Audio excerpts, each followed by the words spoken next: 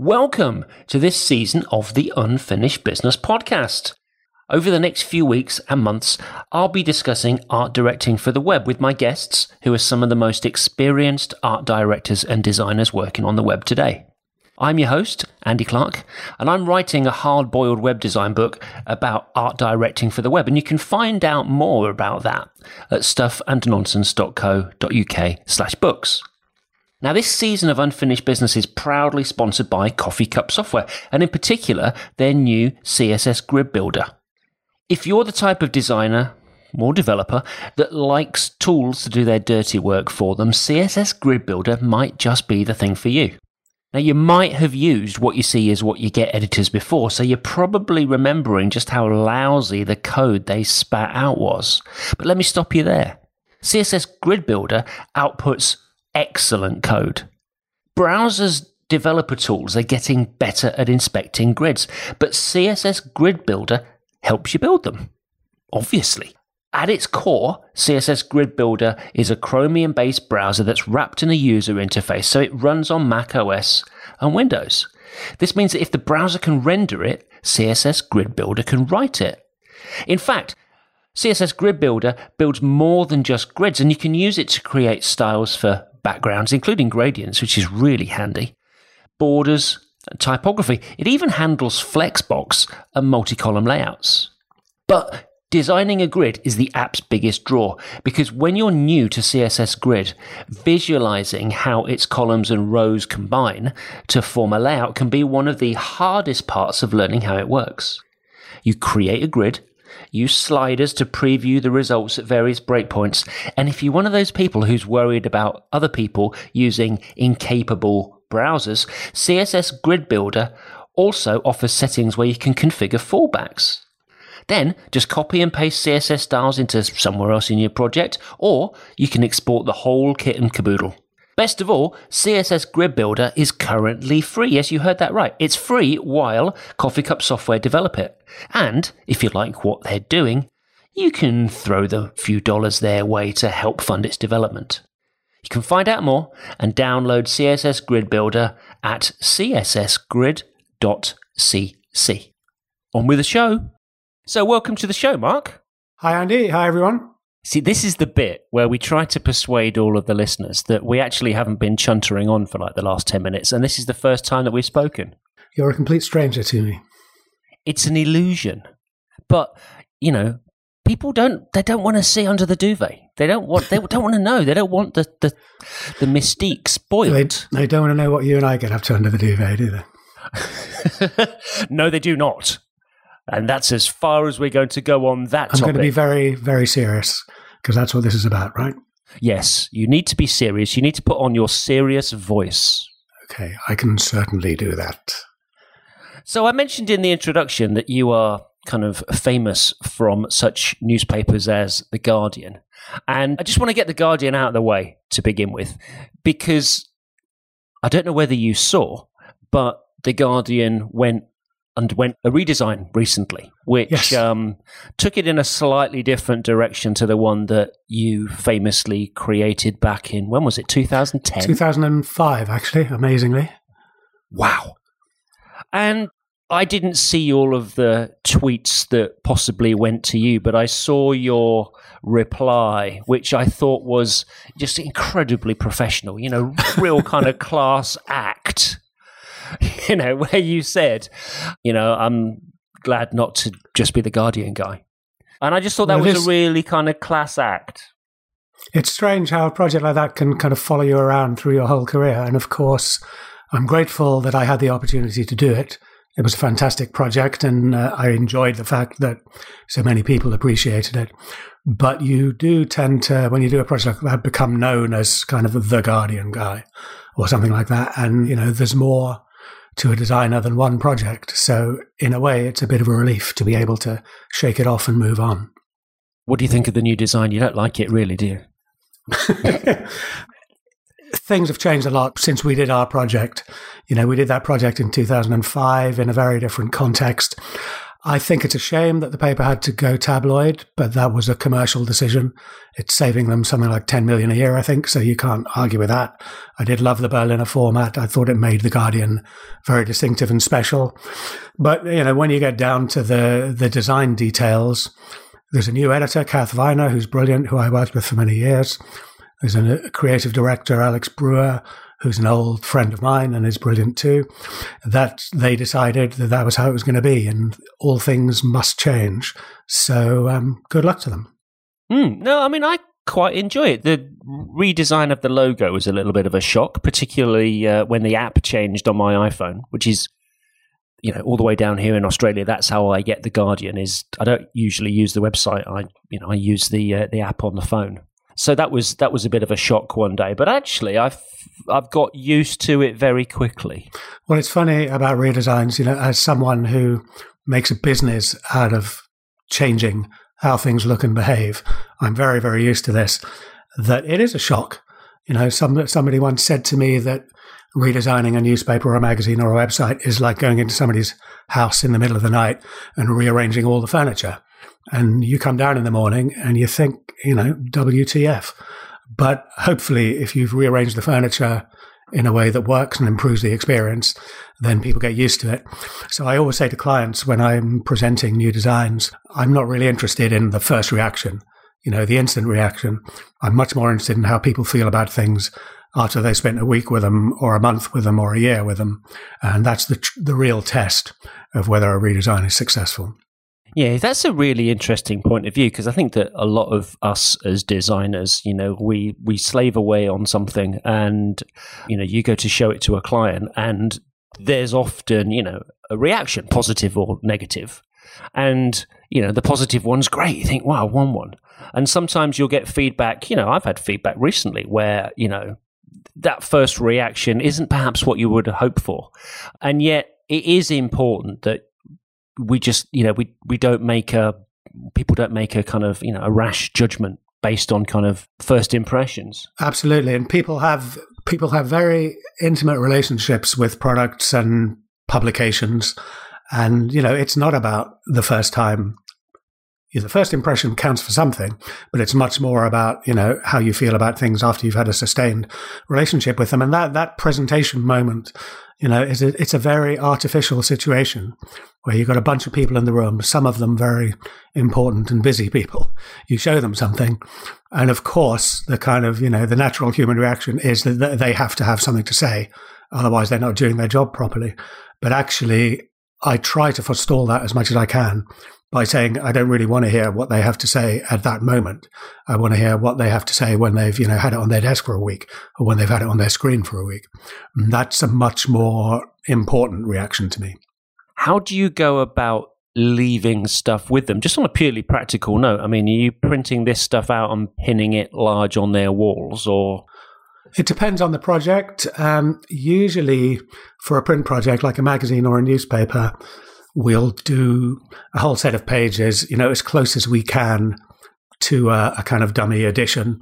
And we'll usually put that in some kind of folder or something so that they can keep it on their desk and turn the pages, get the experience as close as they can to a reading experience.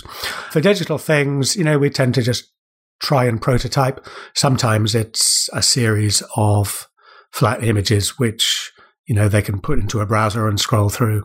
More often, it's some kind of, walkthrough using one of those many tools that you can get now, to not necessarily with all the, animations and scrolling behaviors and everything, but at least something that, again, can kind of replicate the experience of actually engaging with it as a user. That's the important thing. That's how to judge things, really. Yeah, no, that's really good advice. So let's cut to the chase. Let's talk about the sort of subject of this series of podcasts. And, this is something which I've been, interested in. As somebody that, wasn't trained as a designer back in the day, a lot of this stuff is new. I'm discovering things all the time. And I'm sure that people... Actually, I should just say I wasn't trained as a designer either.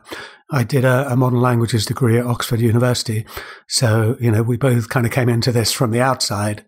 And most of what I learned on the job from working with people. So, our experiences are not that dissimilar. But anyway, sorry, I interrupted. No, you can interrupt all you like. And I suppose, particularly for, youngsters out there that, possibly have kind of, grown up and gone straight from, I don't know whether they still go to design school, but they go straight into producing things for digital. This kind of art direction approach or history is something which is new to a lot of people. And I certainly think that when I've spoken to younger designers about, an editorial approach or, art directing certain pages, whether it be, part of, a piece of content or even down to, how you present data results in an application, you get a reaction which is often kind of, well, how is that relevant to the web, or how is it relevant to my kind of digital product? So I think that it's a good conversation to be having. And as I was talking about on Paul Boag's podcast last week, the tools, the CSS tools that are now available to us, particularly with things like CSS Grid, do make producing web pages, at least, that break out of that, traditional kind of 2 or 3 column model that we've kind of, all grown up with over the last sort of, 10 years or so. So I think this subject of art direction is going to actually become a conversation that more and more people have. And I hope that there's going to be more and more people interested in, what it really means. Yeah, I think it's something it's kind of in the air at the moment, isn't it? Because the tools are becoming so sophisticated. And I think because web design is just growing up, it seems to be something that I hear a lot of people talking about and posting about. So it's great to be discussing it now. When I was this is going back a few years now, when I was kind of, researching this kind of stuff and starting to pick up design books, and actually, rediscover people like Neville Brody. Because I can remember reading things like, the Face magazine back in the 80s and not really. We're showing our age, Andy, you and I, remembering your face. Yes, I know. But, I can remember reading it for the interview with Boy George or Paul Weller or Grace Jones. And God, we are showing our age. Although I saw Paul Weller play at the Sydney Opera House a few weeks ago, and he was stunning. Really? Wow. Yeah, it was the best Weller gig I've been to in many, many years. Anyway, we digress.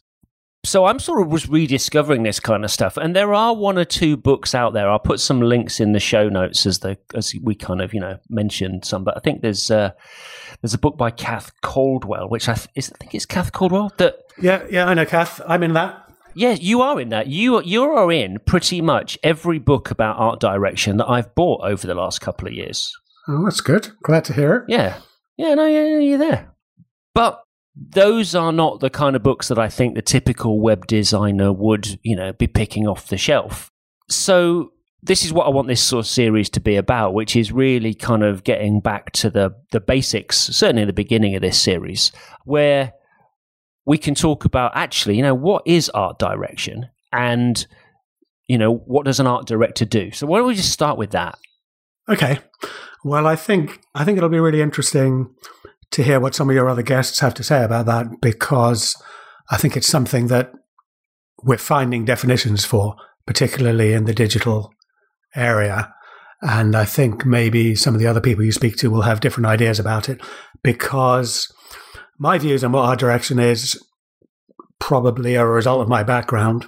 And, it's interesting that you mentioned Neville Brody and The Face and magazines. I started out in magazines.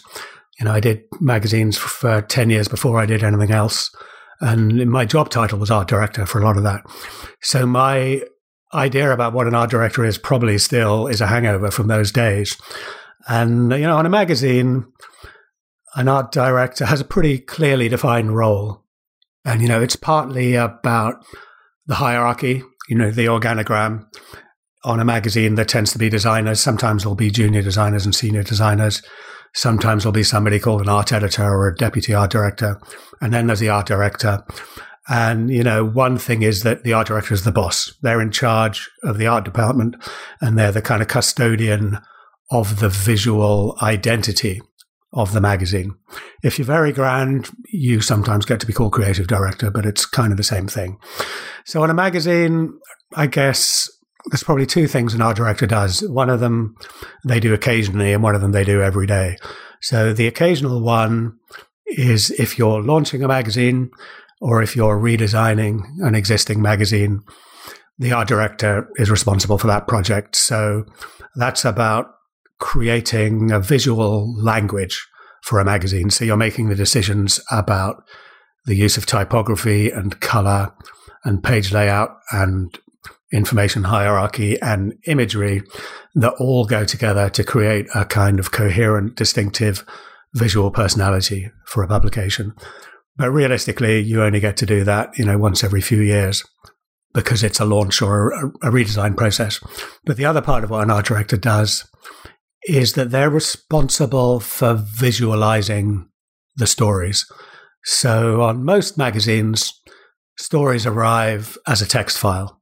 There are exceptions to that. Sometimes a story is based around a set of pictures. But as a rule on magazines, editors commission text.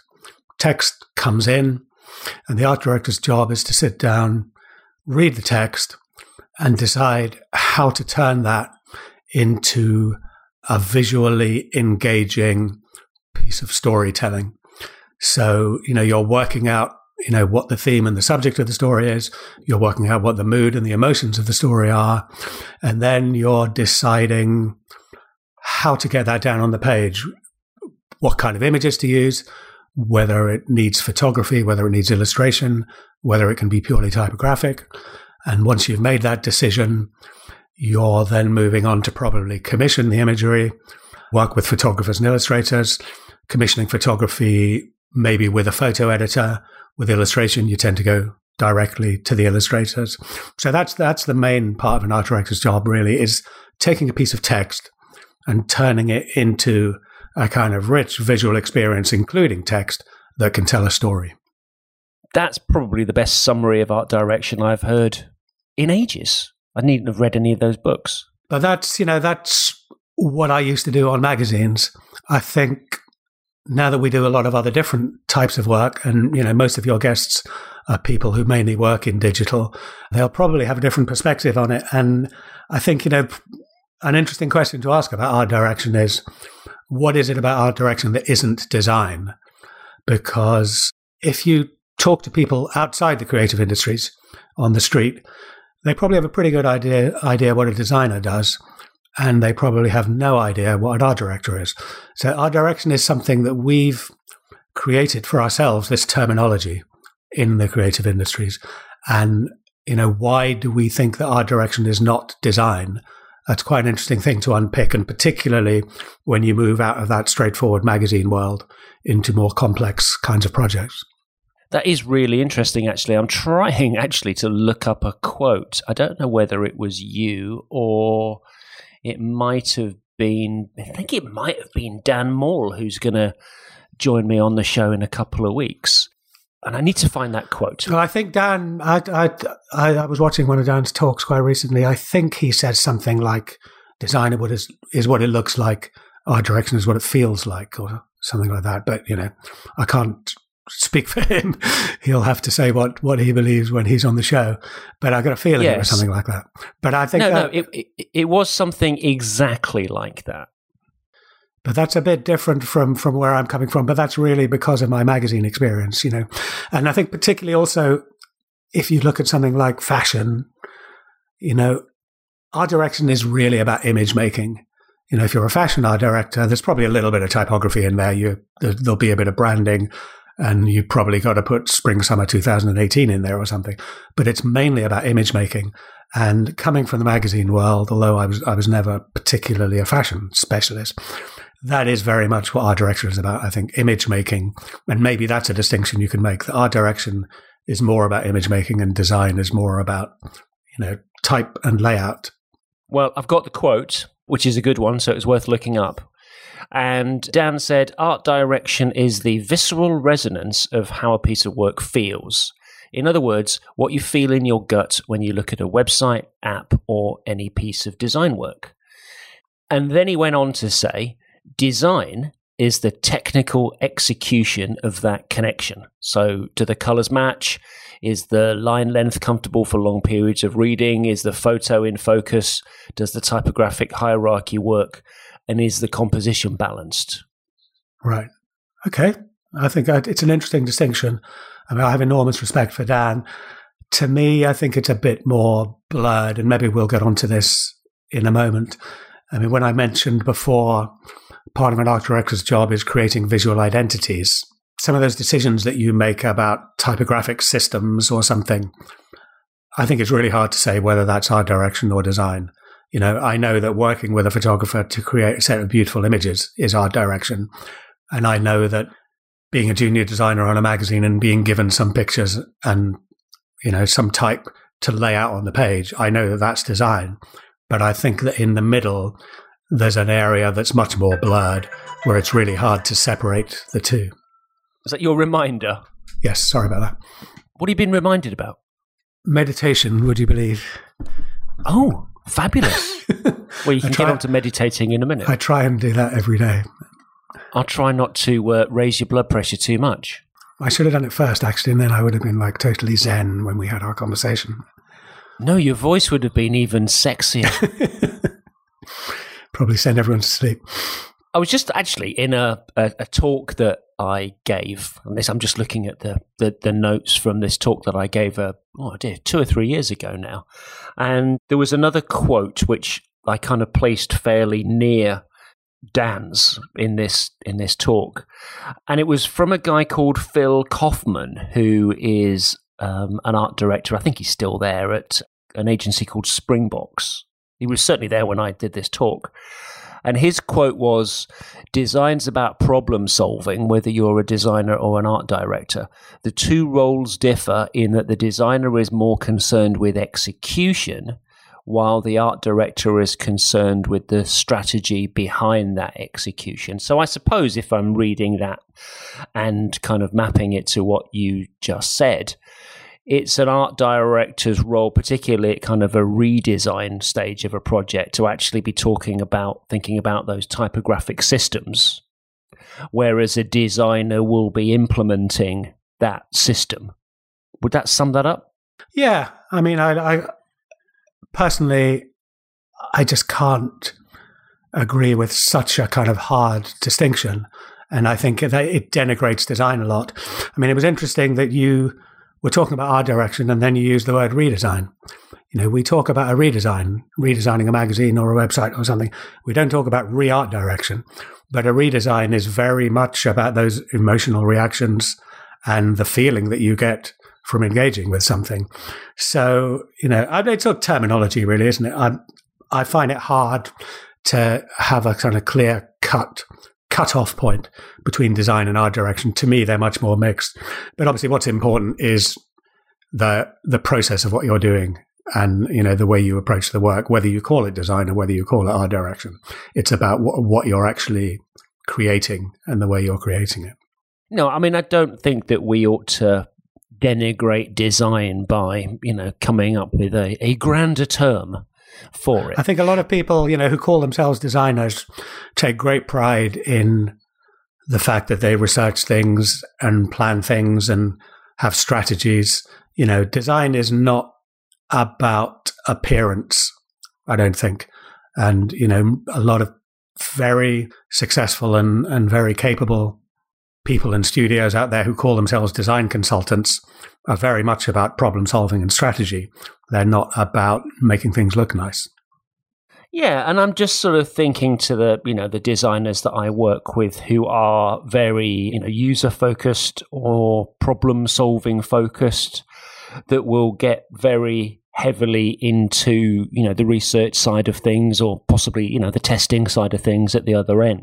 And although I've done that sort of work, I mean, obviously not to the extent that a lot of people have, but that's not the area of, I don't know, design or, you know, what I do every day. That's not why I get out of bed in the morning, to necessarily solve a problem for users. You know, if I if I was going to do that, I'm going to say something controversial now. Then I might. This is a big confession, Andy. I can see your client list shrinking rapidly as you continue with this statement. Yeah, but I think it's an important conversation to have. Yes, of course, you make something which people can use, but there's a difference. I've always said there's a difference between making something that people can use and making something that people kind of love to use. Yeah, and and this is another quote of mine from conference talks. I don't design toothpaste. I don't design the perfect toothpaste or the tube that it goes in, but my work is about helping people decide to buy Colgate rather than Aquafresh. Right. I think I get that. Yeah. No, I know it was a bit of a tenuous one, but when I get out of bed in the morning, I think that for a lot of people, it's about taking something, and particularly recently where, this whole kind of atomic design or pattern libraries or templates in content management systems or whatever have taken people down a certain route. What continues to interest me is how we can kind of engage with people and tell those stories that you were talking about. Whether or not you're selling toothpaste or digital products, or you're telling a story about, a prison escape, I'd like to think that, the area of interest for me anyway is how can we take that story about a prison break or, an expensive watch and get people to connect to it better. Yeah, I think that is an important distinction. It's about engaging your audience and making them feel a certain way. And whether you call it design or art direction, that is our goal as people who have stories to tell, and we're using kind of visual tools and behavioral tools in order to do that. I think maybe also one of the reasons that this kind of concept of art direction in the digital world feels important now is also just about making people understand what it is that we do, because, a lot of our work is dealing with clients, dealing with management in clients who are paying us money to deliver something, dealing with in-house teams who might be building things or something. And I do think there is a bit of a danger with people outside the industry that they think that design is about prettifying things. So design as a word can become devalued. And, for certain kinds of people who aren't part of our world, they can therefore underestimate the value of what we do. So I do think there's a kind of desire to explain a bit more about what we're bringing to the process and what makes our services valuable. And in order to do that, it feels like we maybe need a different kind of terminology. And that's why our direction is a useful thing to mention. I remember coming across an article by a lady called Irene Au, who she was at great name. Yes, AU, I think her name is. And she was in charge of material design at Google, and she was also at Yahoo. And she wrote in this article, I've got the quote in front of me because it's part of this chapter that I wrote.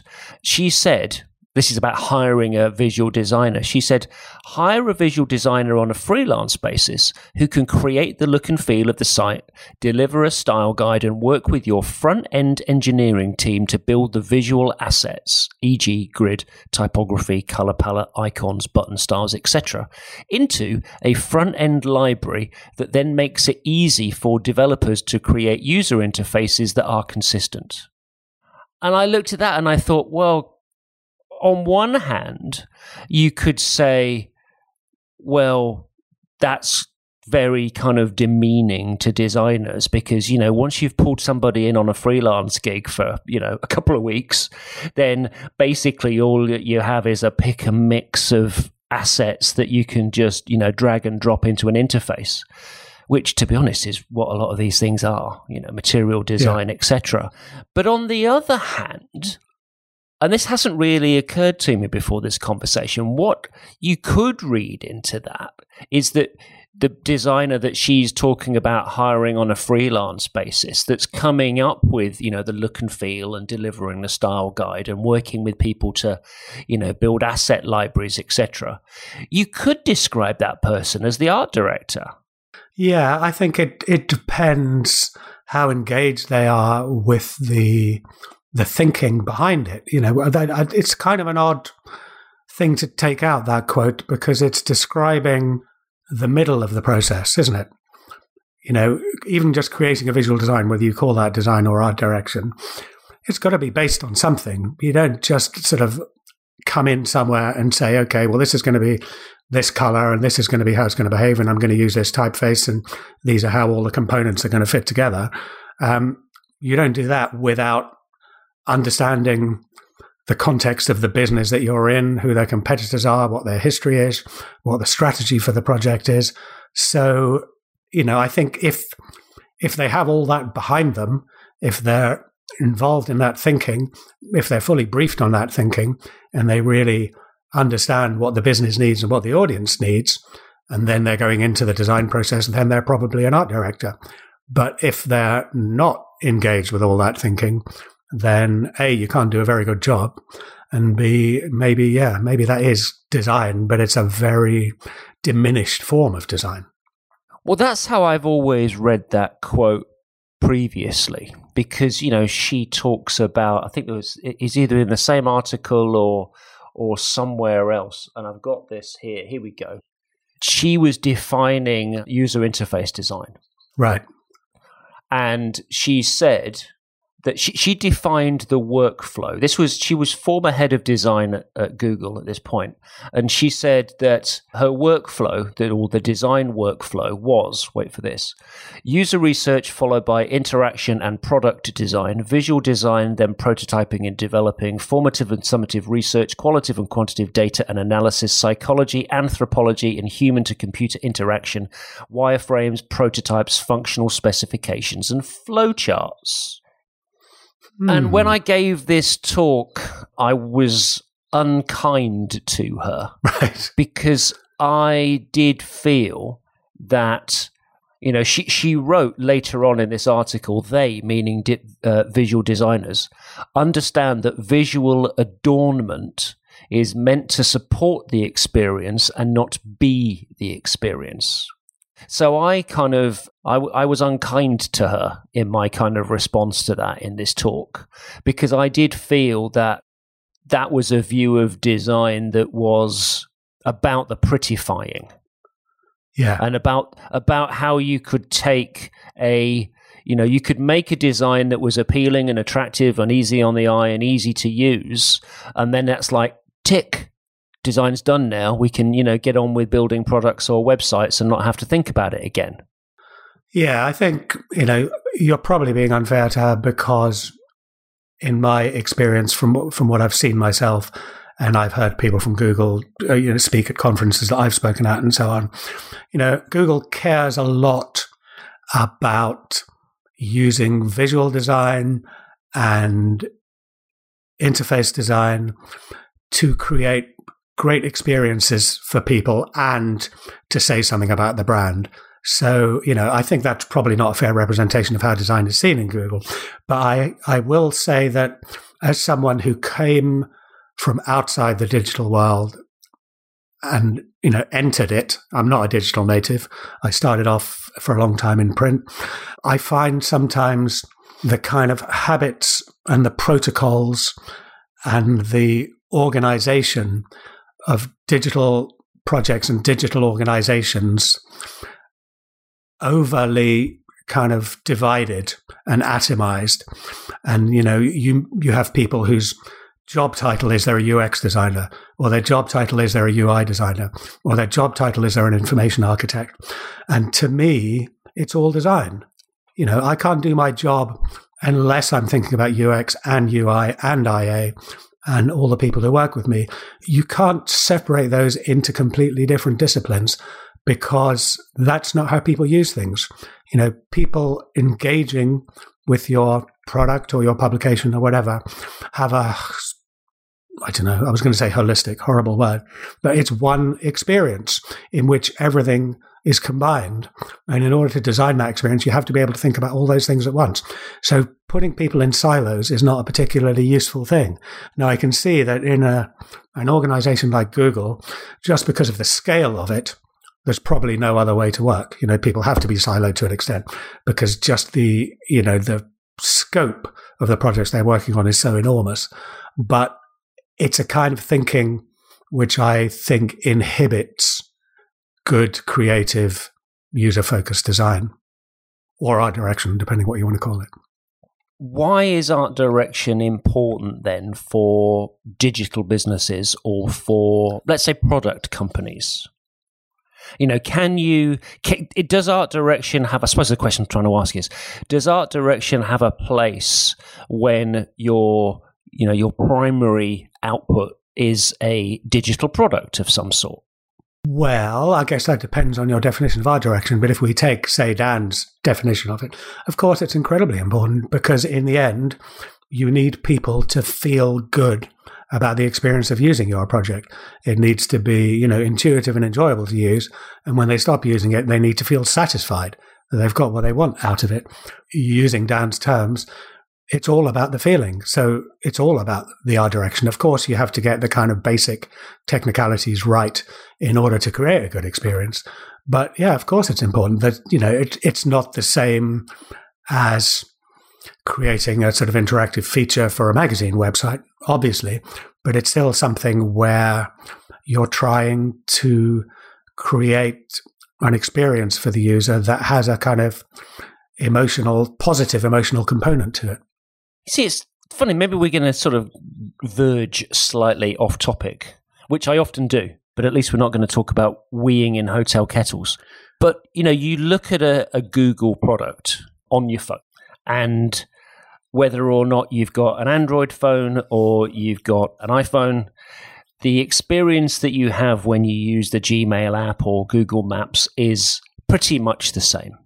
It's a Google-designed experience, which works really well on Android, but I sometimes find there's a sort of slight what's the word I'm looking for? Incongruity? That's the word that I couldn't get out of my mouth. Between the app and the kind of native user interface that, you get with the product. And that's interesting to me in that, where is the space for art direction when you are using something like that? Well, I think it's about consistency. It's about creating great, satisfying experiences. But consistency is a very large part of that. It's one of the things that I always say to clients I work with who exist on lots of different platforms. They might have a magazine or a newspaper. They might have a website, they might have apps, and then they're also increasingly hosting events and making products and doing things that exist in the real world. And they have to present a consistent personality. So it's like, when you meet somebody and they have a certain tone of voice, they behave a certain way, and you kind of feel who they are. If the next time you meet them, they're behaving completely differently, you start to back off a bit and think, whoa, there's something wrong with this person. And I think those kind of inconsistencies in behavior that can make the experience a little bit jarring, they can create a little bit of cognitive dissonance. That's what we should be trying to avoid. And whether you call that design or art direction, I don't think matters very much. It's an extremely important part of the process of what we do, and we have to take it seriously. Well, I have my phone in my hand, and I've just opened the Guardian app, and I'm greeted with a grimacing picture of Theresa May in front of a European Union flag. May double cherry picking on Brexit, says leaked EU report. I mustn't talk about Brexit because no. Let's not go there. That'll be the next half hour down a black hole if we start. No, let's not go there. But I'm looking at the Guardian app, and it's very Guardian. There is that unified experience between, using this app and using the website and, visual connections and themes that, run all the way to the print publication. And yet underneath the grimacing picture of Theresa May, I have a little kind of sideways scrolling thing, which is of the iPhone in a way. There's a little bit of the next article poking in from the right-hand side to show me that I can pull across and, swipe to that next article. So, I think that, when I go into an article, if I actually do dare to click on the title, May double dipping on Brexit, I then have some very recognizable controls, including, the little kind of left-hand side back button and, the share icons and things like that. So I suppose the point that I'm trying to make with this is that when you are designing products, there's an obvious case for not breaking people's mental models. And potentially if The Guardian had, come up with a completely new sort of set of iconography or navigation tools, that would have been, breaking those mental models and making the thing feel incongruous on the iPhone. But they haven't done that. And yet the thing is still very distinctively Guardian. Yeah, I think that's one of the skills, is knowing when to just use the existing device capabilities and behaviors and not doing something kind of gratuitously complex. I think it was very different. I remember when the iPhone first came in, and particularly the iPad, when we worked on the first generation of the Guardian iPad app, which was actually the first project I did in my studio. I left the Guardian to start my own studio, and the first thing we did was the Guardian iPad app. But in those days, it was all much more wide open. There were some conventions in the Apple Human Interface guidelines about, proportions, how to divide the screen and stuff. But people were really trying stuff out. I remember I think it was Twitter at one point had an app that had loads of different kind of drawers or levels that sort of slid across each other. And you really could try stuff out and kind of make it up and try to do something distinctive. And I think there was a desire at that point to try and use what the device could do in terms of interfaces and stuff to make something unique that would sort of belong to you or belong to your client. But I think now that we're, a few more years down the line, things have crystallized a bit, and the users have expectations about how things are going to behave, and you mess with those at your peril. We know what to expect when we scroll. We know what to expect when we swipe, and we know what to expect when we pinch and zoom. And, there's really no mileage in interfering with those things, because again, it just creates that kind of jarring bit of cognitive dissonance, which leads to a bad experience. And people may not understand why they don't like it. And, they may not even think, oh, I don't like this. But, when they close down the app and go somewhere else, you've left them with a bad feeling. So, we should definitely be aware of those things. So talking about websites then, there's obviously, art direction for print, which, we could talk for hours about this kind of stuff, particularly with your long history in magazines. We could talk about this stuff a lot. But when we start thinking about the web, you mentioned earlier on that, the web has kind of grown up. And yet, to me, in a certain way, it's kind of grown up into that kind of very safe and not particularly challenging medium. Mainly because, people think that, digital products are the cool, hot thing that people work on, when we used to make websites and, now we handcraft digital experiences.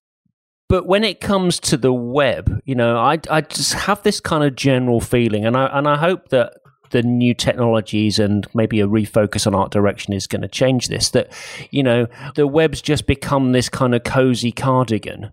And so many things, whether it's to do with content management systems or whether it's to do with, I don't know, maybe the technology driving what we think is possible to, create online. But the kind of distinctiveness or flexibility or kind of deeper creative thinking that you were talking about earlier does seem to have been largely missing from what people make on the web. Or maybe I'm just being kind of an old curmudgeon. No, I hear what you're saying. I mean, there's enormous creativity out there, but it tends to be in niches, in people's own websites. or in websites for particularly, creative bohemian things in the cultural sector or whatever. Yeah, there's a lot out there on the web that looks the same. I think that's because it's easy to make it look the same and it's hard to make it look different. Frameworks, there's a lot of frameworks out there that take away a lot of the decision making about what you do. And there's this kind of thinking which, seems very, very alien to me, but I think for probably young people coming into digital design, being told that this is the way to do things, and it's the sort of grey rectangles and dummy type approach, where I still see a lot of things where people are talking about designing websites and putting up examples with lots of grey rectangles and dummy type, and it's sort of, a lot of the time they're not even wireframes. They're not being used for the part of the process that wireframes are debatably useful for. People are calling this design, but it's not design because there's no content there. So when we start doing a design project for print, if we're doing, designing a new newspaper or redesigning a magazine or something, from almost the very beginning, we'll work out our grids and stuff, but almost from the very beginning, we're putting real pictures in there. We're putting real headlines in there because we can't judge something as an effective piece of design unless there's content in there. And we do exactly the same when we're doing digital design. So, not the very first thing we do because we have to work out grids and stuff. But once we get beyond that really basic technical mathematical stuff, we wouldn't dream of continuing with the design process unless we had real images and real words in there, because you simply can't judge a piece of design without content. But I think, there still seems to be a lot of people doing what they call web design, but with anonymous grey rectangles and lorem ipsum. So let's just talk about a couple of projects then that, are familiar to both of us. If we think about something like, let's say DN. Okay. And I'll have to say DN because I can't pronounce the Norwegian full name of that newspaper. I think it's Dagens Næringsliv or something. But this is a project that we did together quite a few years ago now. Yeah. A website for a Norwegian financial newspaper.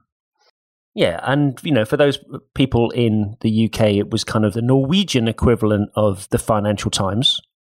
And for Australians, it's the kind of the equivalent of the Financial Review is what they call the business paper down here. But what's interesting about Scandinavian business papers is in most parts of the world, people basically want financial newspapers to look like the FT or the Wall Street Journal. They're classical, restrained, serif, beautifully detailed, calm. But in Scandinavia, for some reason, they have business tabloids that are really loud and dynamic and much more what we would expect from sort of down-market popular papers in the rest of Europe and the rest of the world. So it's an interesting kind of disjunction to try and design a financial product that has the sort of visual language of something very dynamic and loud. Oh, well, let me get off the web then for a minute and let's go back to, let's go back to magazines then for a minute. Let's go back to Neville Brody when, the design of the face from the mid-80s. Yeah. And obviously one of the things that Brody did at that time was to basically deconstruct and reconstruct the layout of what people thought a magazine should look like. And he brought a very kind of distinctive, almost kind of deconstructed style to type and layout, which was incredibly distinctive and kind of, uniquely the face of that time. Am I right in that kind of summary? Yeah, that's a very cogent analysis. Yes, I love that kind of thing. And part of his thinking, I'm, putting words into somebody's mouth who's way cleverer than I am, but part of what he was doing was to actually redesign the magazine itself. We talked about, coming up with I don't know what you'd call it really, the kind of the personality or the spirit of the publication in general. Yeah. Which I think will have involved designing the grid systems and coming up with kind of, base level typographic styles and hierarchy and, I don't know, mastheads and contents pages or footers or whatever the kind of the furniture, the basic components that go into that kind of personality of the publication. And then he would basically create each article almost uniquely, but based on that kind of solid foundation. And I kind of hope that that's going to be the next step in web design, where, yes, consistency is really important. Yes, kind of content hierarchy and readability and all of that kind of stuff is really important. And that's the stuff that you kind of nail every few years when you do the redesign, let's say. But then within that, or on top of that, there can be this level of creativity, or going back to what you were saying right at the very beginning about, let's take a piece of content and work out what the real story is and how we want somebody to feel, and then design sort of within those constraints. Is that a fair summary? Yeah. I mean, that fundamentally, that's what magazine art direction is about. And most magazines will try and make every feature unique. Now, that's the incredibly exciting thing about putting a magazine story together. Obviously, there are exceptions to that. If the faster moving things are, and the faster turnaround, and sometimes just because of the kind of nature and the personality of the magazine. So, for example, the New Yorker doesn't reinvent every story. They use amazing images, but the typographic system is very clearly defined. The Economist, although the Economist calls itself a newspaper actually, but, the Economist is a weekly magazine, which is completely formatted and templated.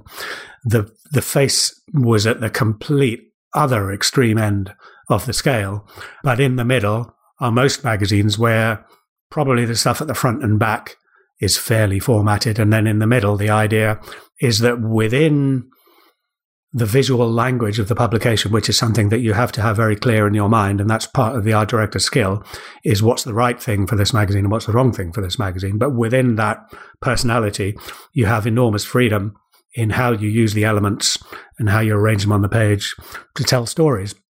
But I think the reason the Face was so extreme, and the reason that was right for it, and why, Neville instinctively understood that even when he was very young, he was a great art director, is because it was a youth magazine.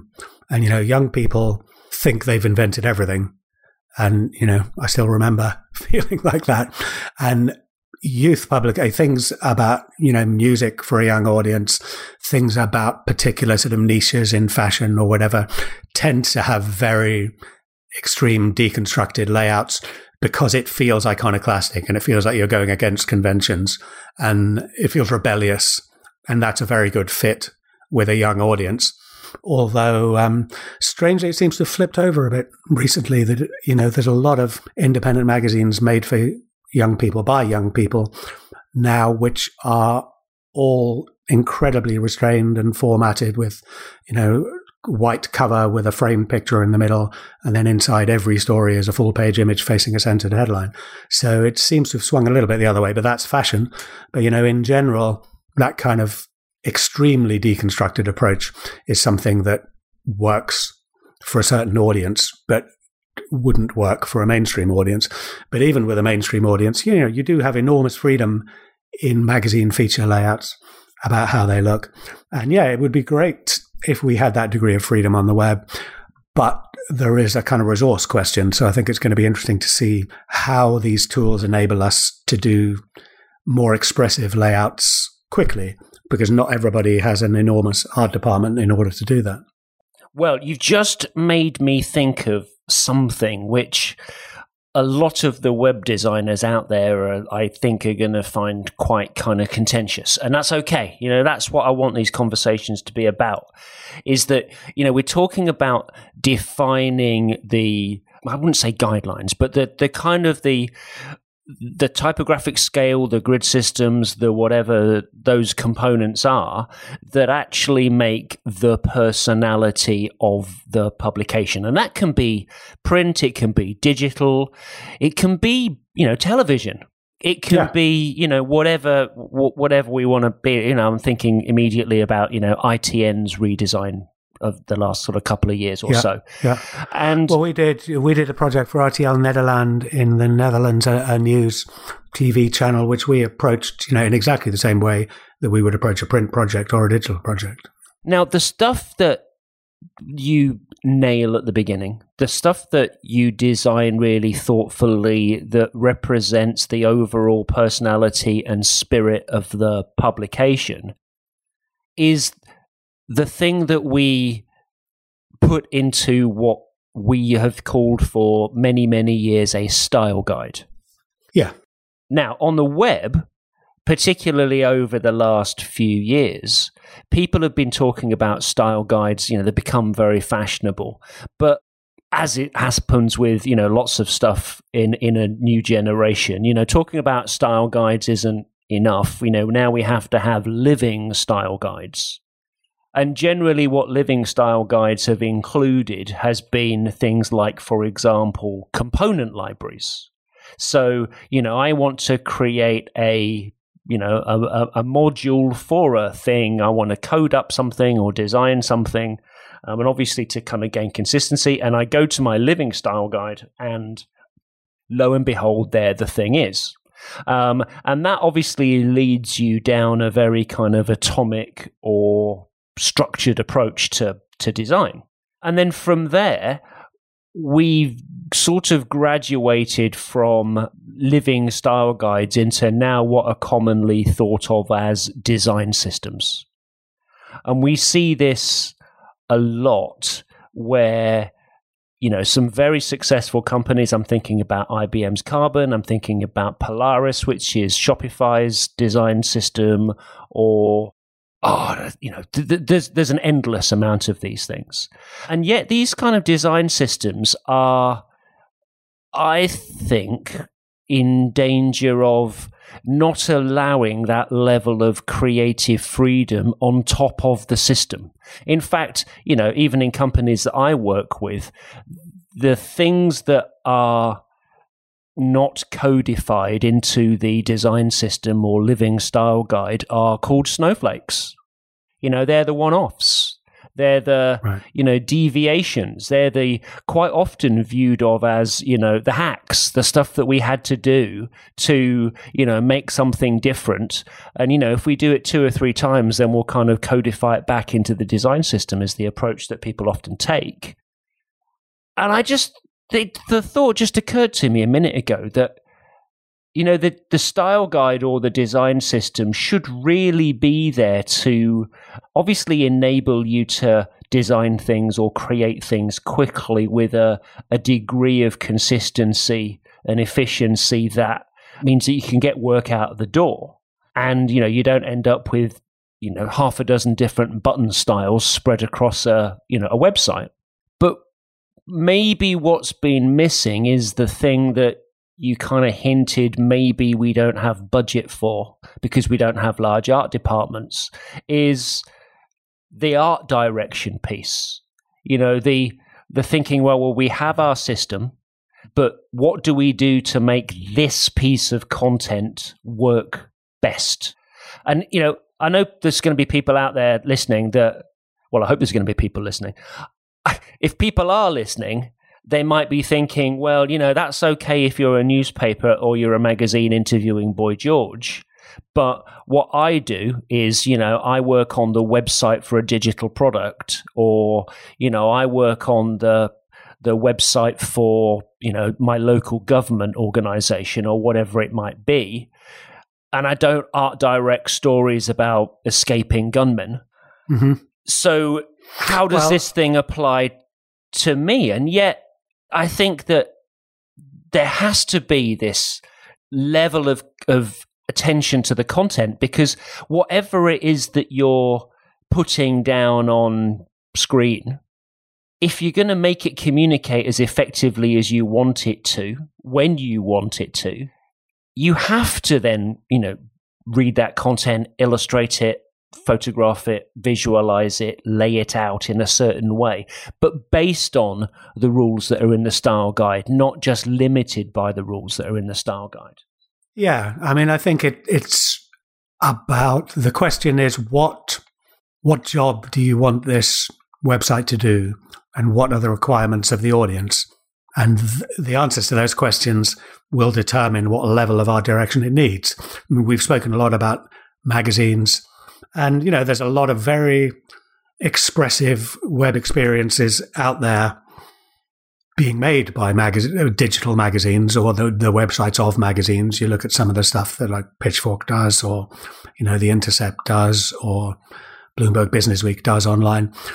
But that's because, the client, the business, is a content business. Their job is to create content and tell stories and spread information and entertainment in some kind of combination. Sometimes it's mainly information with a little bit of entertainment. Sometimes it's mainly entertainment with a little bit of information. But on a different kind of website, like some of the things you've mentioned, the requirements are very different. So you look at something like Gov.uk, which is a very different sort of experience. It's all about getting the information out there in the clearest, most usable, most intuitive form possible. For anyone who's not in the UK, it's basically the United Kingdom government website, which covers everything from passport applications to driving licenses to unemployment benefits and, all that kind of stuff. And, that's a kind of iconic, amazing project because they have set themselves a target of creating the best possible experience they can for the widest possible audience that has very clearly defined goals that it wants to achieve. And they've done that by creating, a visual language, a hierarchical information structure, and, behaviors, and taking accessibility very seriously. And it's a wonderful thing. And that, that's art direction, isn't it? It's about saying, what do we need this to be? What does the audience require? What's the best way we can use our design skills and imagination and our research and thinking and planning and strategy to create the best experience we can? And they've done it incredibly successfully. So, of course, when you go to Gov.uk, you don't want to see kind of free-form, expressive layouts with lots of moving images, because that's not what you're there for. But on the other hand, if you're reading the website of, Bloomberg Businessweek or Pitchfork, maybe you do want stuff like that. So it's about, the amount of art direction and the form of art direction and the sophistication of the art direction has to be, a result of the requirements of the business and the audience. What an absolutely perfect note to end this conversation on.